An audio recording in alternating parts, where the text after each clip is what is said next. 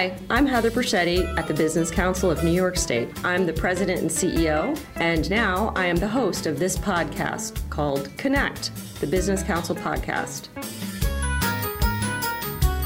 Hello, and welcome to another edition of the Connect podcast. I am your host, Heather Berschetti Mulligan.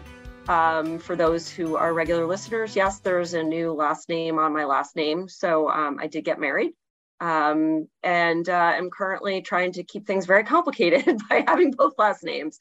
This episode, we're talking to Patrick McKenna, Vice President of Communications at NYRA. Patrick oversees communications for the Belmont and Saratoga racetracks, and I hear that Belmont is wrapping up this week or maybe next week, and then folks will be headed up to Saratoga for the Saratoga Summer Meet. This year, the track has some new and exciting venues and a lot of other things for fans. So Patrick will be discussing these things today. And so thank you, Patrick, for joining us. So let's start with let's start with a simple question. Saratoga opened in 1863. Why is Saratoga so iconic and such a legendary destination for racing? I think that Saratoga, it's sort of a secret sauce. And I think that you correctly started with that date, 1863. The history, the traditions that exist in Saratoga are unlike that of certainly any other racetrack in the world. When you think of the fact that this summer, we'll be running the 154th Travers, I think that the generations of fans, both intense racing fans, casual sports fans, have made that summer pilgrimage an annual tradition because of the nature of the venue, the expansive backyard that allows you to enjoy an afternoon in what amounts to a park, with the advantage of world-class racing right around the corner.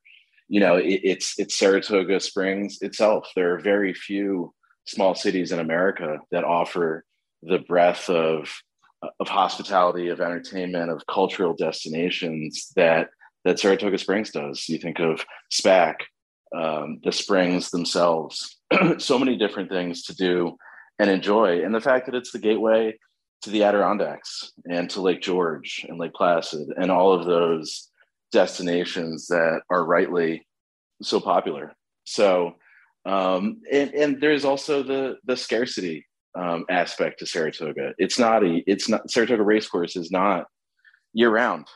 It's just 40 days, and those 40 days fly in the blink of an eye.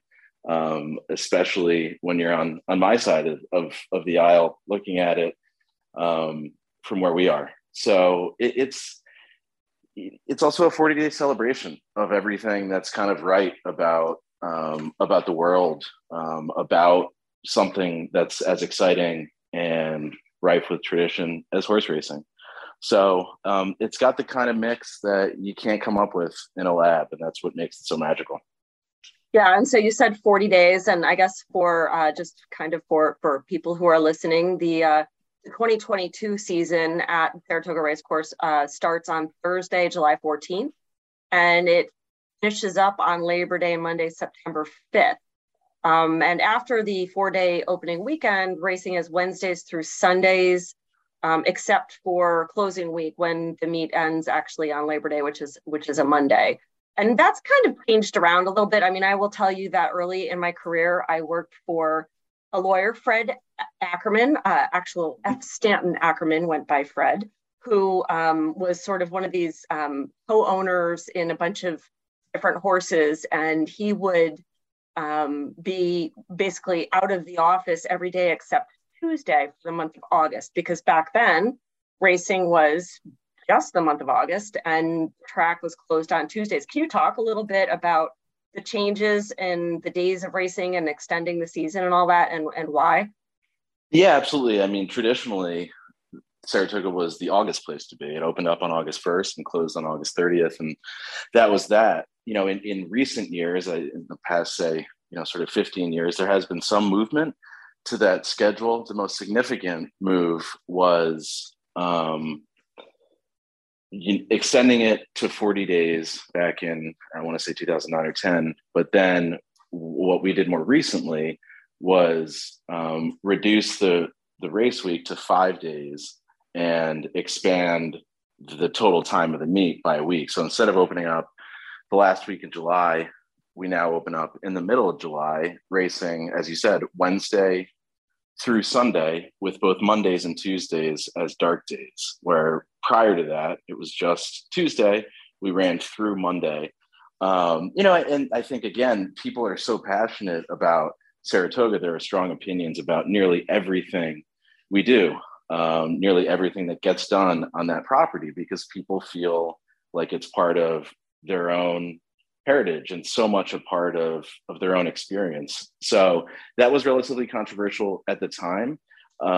But fortunately, the business of Saratoga has never been stronger. We made that move prior to the 2019 season. We established a new handle record in 2019, nearly broke that record again in 2020, despite having no fans on the property due to COVID, and then did break that record again in 2021. So the popularity of Saratoga is at an all-time high.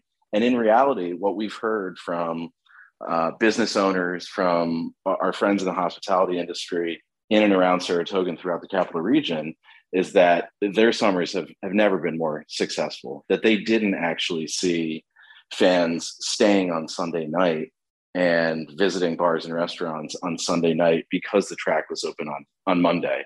It was a different kind of, and Monday was a different sort of a day. And I think that you hear from especially the local crowd in Saratoga in and around Albany. It was absolutely a quiet, sort of relaxing environment, which I think is what people were attracted to, and why people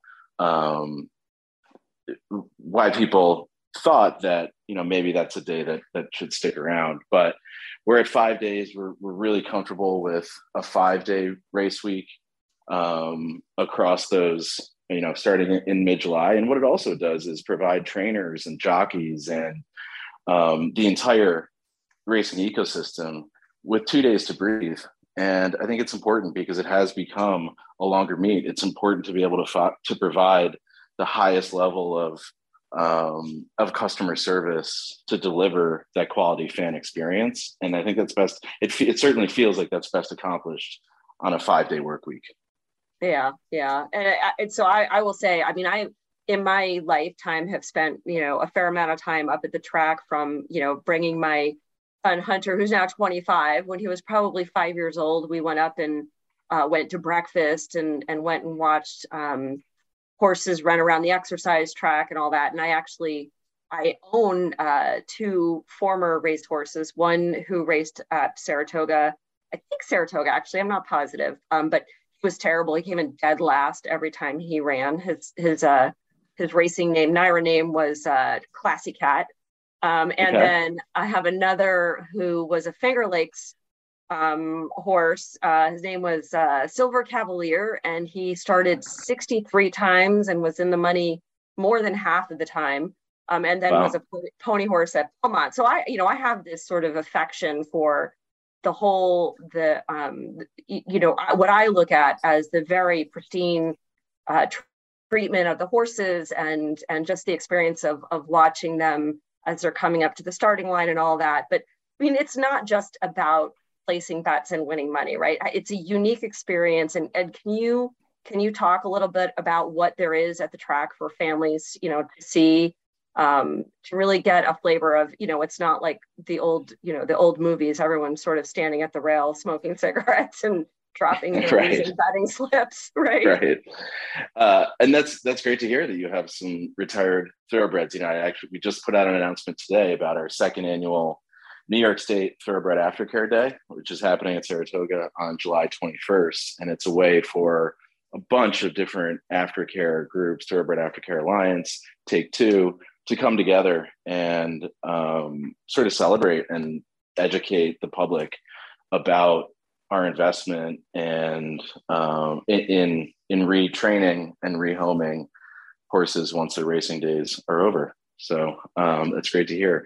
But yeah, the actual venue, I mean, certainly under Dave O'Rourke's leadership, the president and CEO, the priority is to honor the history and traditions of a venue that has certainly stood the test of time, while also upgrading and enhancing the guest experience by providing, differentiated hospitality options, new areas from which to enjoy a day at the races. The 1863 Club comes to mind immediately. That was completed in 2019 and was really the largest construction project at Saratoga since the completion of the grandstand. So that's a 3-story climate-controlled building that replaced some temporary trailers that, believe it or not, had existed at the first turn for many, many years. You may have even been to an event or two in those temporary trailers. Are the kinds of things that PGA Tour events used,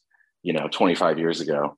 So it was high time to upgrade that and to be able to provide a restaurant environment, which is really popular. The racetrack is an interesting place because what we've seen is that fans are much more attracted to areas where they can roam, where they can sit down when they want, when they can walk around a little bit and not be stuck to a bleacher seat, which we still offer in certain, and people still like to take that avenue. But the 1863 Club is really, really a game changer in terms of, being able to offer large groups with an appropriate location to have those corporate events, which obviously drive tourism, drive the economic impact that we feel responsible for, not just inside the gates, but also outside the gates. And then you sort of just tick down the list. I mean, some of the projects are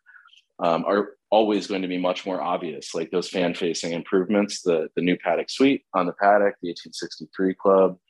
There are what we've referred to as spa verandas all the way at the other end of the grandstand, opposite of the 1863, which again, outdoor areas appropriate for a group of 15 to 20. You can bring your own food and beverage in some of these locations. Other locations are wait service. And then there's always the traditional, backyard picnic table, which is the way that I grew up going to Saratoga, with friends, with friends and family. Yeah, exactly. You show up on Saturday, 4 a.m., wait to get your picnic table with your cooler and all that. It's always, I think it's always about adding new elements while being particularly attentive to not removing things, especially at a place that's so traditional like Saratoga. Yeah. So, and I mean, one of the other things about Saratoga that's kind of special is there's always some celebrity that is there that you might not be aware of until you actually almost bump into them. I know you've got the Budweiser Clydesdales coming this year. I'm a big fan of them. I obviously love horses, but what other big guest appearances do you have in store for this meet? We have Bernie Williams will be making an appearance. He's doing an event in the paddock suite, actually, a meet and greet with fans. That's very cool. And I think there's always going to be a natural connection between athletes and Saratoga. Charles Oakley will also be making the trip up north to do a similar meet and greet in that paddock suite. There's additional information on these events for your listeners at NYRA.com. And you're right. I can't come up with any specifically right now, but I remember Shaun White being there, the snowboarder, relatively recently, which was a surprise. The manager of Manchester United was actually there one day in a box, totally unassuming. I don't think he was recognized until he walked out of the building. And then lots of folks from the entertainment world because of the proximity to SPAC, and that's always fun. Yeah. So, but the real celebrities are the horses on track, as we like to say. Yeah, agree, 100%. And lots of very, very famous horses have raced at Saratoga. There's some good movies about them too. So, So speaking of racing, what are the big races this year? I know Travers is the one with the biggest purse, but can you talk a little bit about the signature races? Sure. It's not hyperbolic to say that every race at Saratoga is important. If you're, to win your first race as a trainer at Saratoga, I think is a memory that those who are lucky enough to do it will cherish forever. And sure, there's outsized attention on the big Saturdays, especially the Travers and the Whitney, which are the centerpieces of two of the finest overall programs, cards of racing anywhere in the country during any given summer. But every Saturday, we'll offer 77 stakes worth, close to 22 million in total purses. And that'll run the gamut from, all sorts of conditions. The stars of the sport certainly descend on Saratoga every summer. The Travers is always, I think, interesting, especially to the perhaps more mainstream sports fan, because that's where you see the horses that would have competed in the Triple Crown.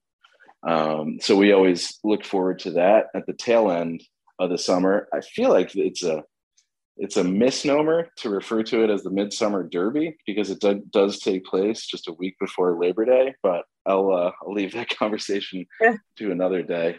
But every day at Saratoga is special. And if your listeners are able to make it up there on a Saturday afternoon, we've also worked to add some stakes to Friday afternoons. It's a really nice time to be there. I have pretty vivid memories of standing on the apron, sort of against the setting sun, and you're able to take in some really excellent racing. And we've seen over the past 3 to 5 years that, our customers, racing fans, more often than not, are coming on Friday rather than staying late into Sunday. So it's why we've added some really quality stakes races to the Friday afternoons. And for someone who shows up, and for loyalists like myself to New York, there are races that are like all New York breds, and you can actually tell when you look at the program horses that are New York bred, right? And it's a huge industry in New York. I think, and maybe you can touch on that a little bit. Oh, sure, absolutely. I'll take a step back. First and foremost, NYRA is the cornerstone of an industry in New York that's responsible for 19,000 jobs, nearly $3 billion in annual economic impact. And so much of that is outside the racetracks themselves. You're talking about 200 small, medium, and large farms that are working farms, employing people to run those operations. So when you start to think about the numbers, that's why the sport, beyond the excitement and enthusiasm and everything we're lucky enough to get to see on track, it drives an industry that is hugely important to the New York State economy in a number of different ways, not just driving tourism and hospitality, but also in the agricultural sector. It's the second biggest agribusiness in the state. It's also responsible for preserving a tremendous amount of green space, which continues to be important. The New York Bred program, which you just mentioned, is as strong today as at any point in its history. The Breeding and Development Fund is certainly plays a role in that, but it's hugely important. It's impactful in nearly every corner of the state with respect to good paying jobs for New York families. Yeah, well, I can vouch for the fact that there's a sort of continuing economic impact, because now my two former racehorses here are engaged primarily in manure production, which requires a lot of, I would say, support for my local agway. I can say I'm like a one-man economic engine over here with my two guys buying feed from Agway and shavings for their bedding and all of that. But they're wonderful animals, and I think thoroughbreds are sort of a breed apart when it comes to horses. I've got 5, and 2 of them are thoroughbreds, and they're amazing. Okay. And even downstate at Belmont Park, I just the other day took sort of a tour of the property with some people who hadn't been to Belmont Park before, and I think most people are struck by the number of people occupying jobs at the track every day, but the diversity of those occupations. I mean, sure, trainers who are operating small and medium-sized businesses are hiring, 20, 25 grooms and hot walkers and the staff required to properly care for the horses. But then on our end, we have 23 different labor unions.